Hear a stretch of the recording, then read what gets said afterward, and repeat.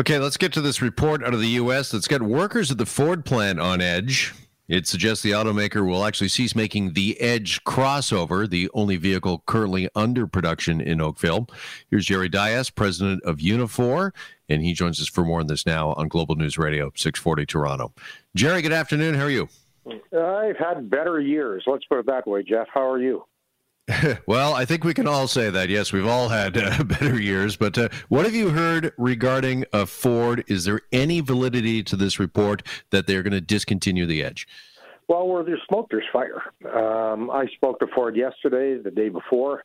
They haven't made any final decisions, but to be candid with you, Jeff, I'd rather know now than next year, because we'll be in contract negotiations with Ford with a deadline of mid-September. So we will get answers, and we'll get answers quickly. So it's very important. The announcement was quite shocking. But like I said, this is Ford's only assembly plant in Canada. Ford understands that Canadians buy cars that are built in Canada. If you take a look at consumer preferences, the top, Canadian consumers buy cars that are built in Canada. The top four: Ford, General Motors, Toyota, and Chrysler. So they understand our loyalty, and they understand that, look, we can punish you pretty quickly as well. So I think that we will find a solution. Okay, we hear Ford, Jerry, is thinking about changing models. So is there any talk, any guarantee that Oakville would get a new model to produce to replace the Edge? First of all, there's no such thing as guarantees, but I am convinced that we will find a solution. Ford's been around a long time. Ford understands the importance of the Canadian footprint. But like every other company, they're taking a look at their portfolio from A to Z. You're analyzing consumer preferences. You're dealing with the fact that, in 2019, the North American market was about 21 million vehicles. And based on COVID and where things were heading, this is likely about a 16.5 million vehicle market. But there's also a real analysis going on about consumer preferences, the whole green technology, young people's real consciousness about change. And so there's internal discussions I would expect going on about electric vehicles, hybrid vehicles. So all that is going on in the boardrooms of all of the automakers. So our preoccupation is to make sure we're a part of that decision, and we're a part of any solution that they have. And clearly that's going to be our focus, Jeff, in negotiations. Well, as we all know, GM, of course, has pulled out of Oshawa, and now we're getting this news out of Ford that could potentially impact Oakville. Is the auto industry, do you think, Jerry, overall, is it in jeopardy in this country? Well, it will be in jeopardy if governments don't understand the importance of the industry. I mean, this is an $80 billion a year export industry.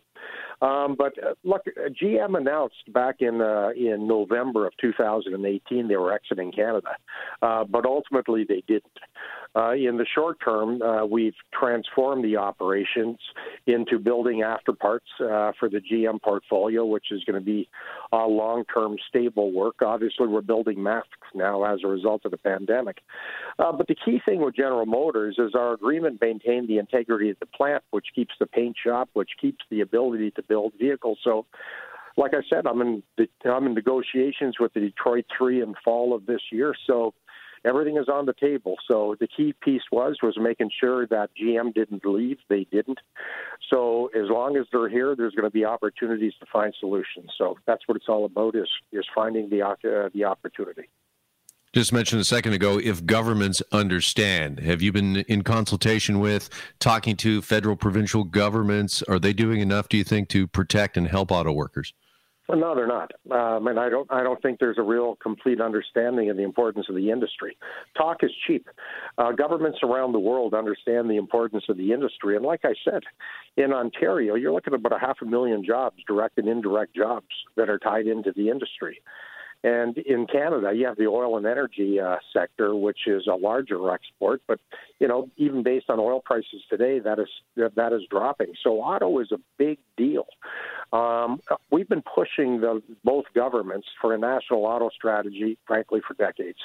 We need a situation where it's one-stop shopping instead of having to jump through hurdles with the provincial government, hurdles with the federal government, a lack of consistency. You need one message, and that's what we've been advocating for quite a while. We can't live in an environment where, where you have one government saying, listen, I'm not into government and I'm not into corporate bailouts. What the heck does that mean? You're just sending a message that you have no interest in playing any sort of a leadership role with the number 2 export industry in the country and the number 1 in Ontario. So it really isn't a question about bailouts when they say that. It's really about how do you attract major businesses that pay well, that are on the leading edge of technology.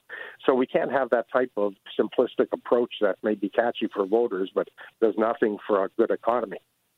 Yeah. Speaking of pay, Jerry, when you sit down with the big 3 in Detroit and negotiate, does cost per worker, is that a major negotiating tool for you, considering, of course, universal health care? And are benefits cheaper for Ford, GM, Chrysler on this side of the border? Is that a major negotiating tool for you? Oh, it is. Right now, we are probably in the ballpark of about $20 US an hour. Cheaper to build a vehicle here in Canada than in the United States. And you're right when you talk about our universal health care is huge. If we move to a national pharmacare program, which deals with the cost of drugs, that will be absolutely huge. But the inflation rate, but the exchange rate between the Canada and the U.S. dollar is a major factor. And like I said, over and above, if you mesh our collective agreements with the U.S. agreement, we're also an advantage. So, look, when you're looking at $20 U.S. Advantage per hour, that's huge money, and that's why I'm confident that we will find a solution. Ford understands the importance of Canada. They understand the quality that we have in our Oakville facilities. That's why I think we're going to find a solution. All right, just finally, Jerry, that plant in Oakville employs some 4,200 workers. Is it your belief, do you think the jobs are in jeopardy even in the short term there? Could we see layoffs as the plant maybe waits for a new vehicle to replace the Edge? Well, it's difficult to tell. Based on the consumer demands today, everything is up in the air. We've gone from a full 3-shift operation to a 2 and a partial shift operation. We've got about 250 of our members on layoff right now already. So it all depends on the timing of the next investment. So there's too many balls in the air for me to speculate. But ultimately, I am 100% convinced that we will find a solution. It'll be our preoccupation and negotiations. Ford understands that. We've been very direct with each other in our conversations. So, as usual, I'm confident that we're going to find a solution. All right. Jerry Dias, president of Unifor. Jerry, appreciate the time. Good to talk as always. Keep well, Jeff. You as well.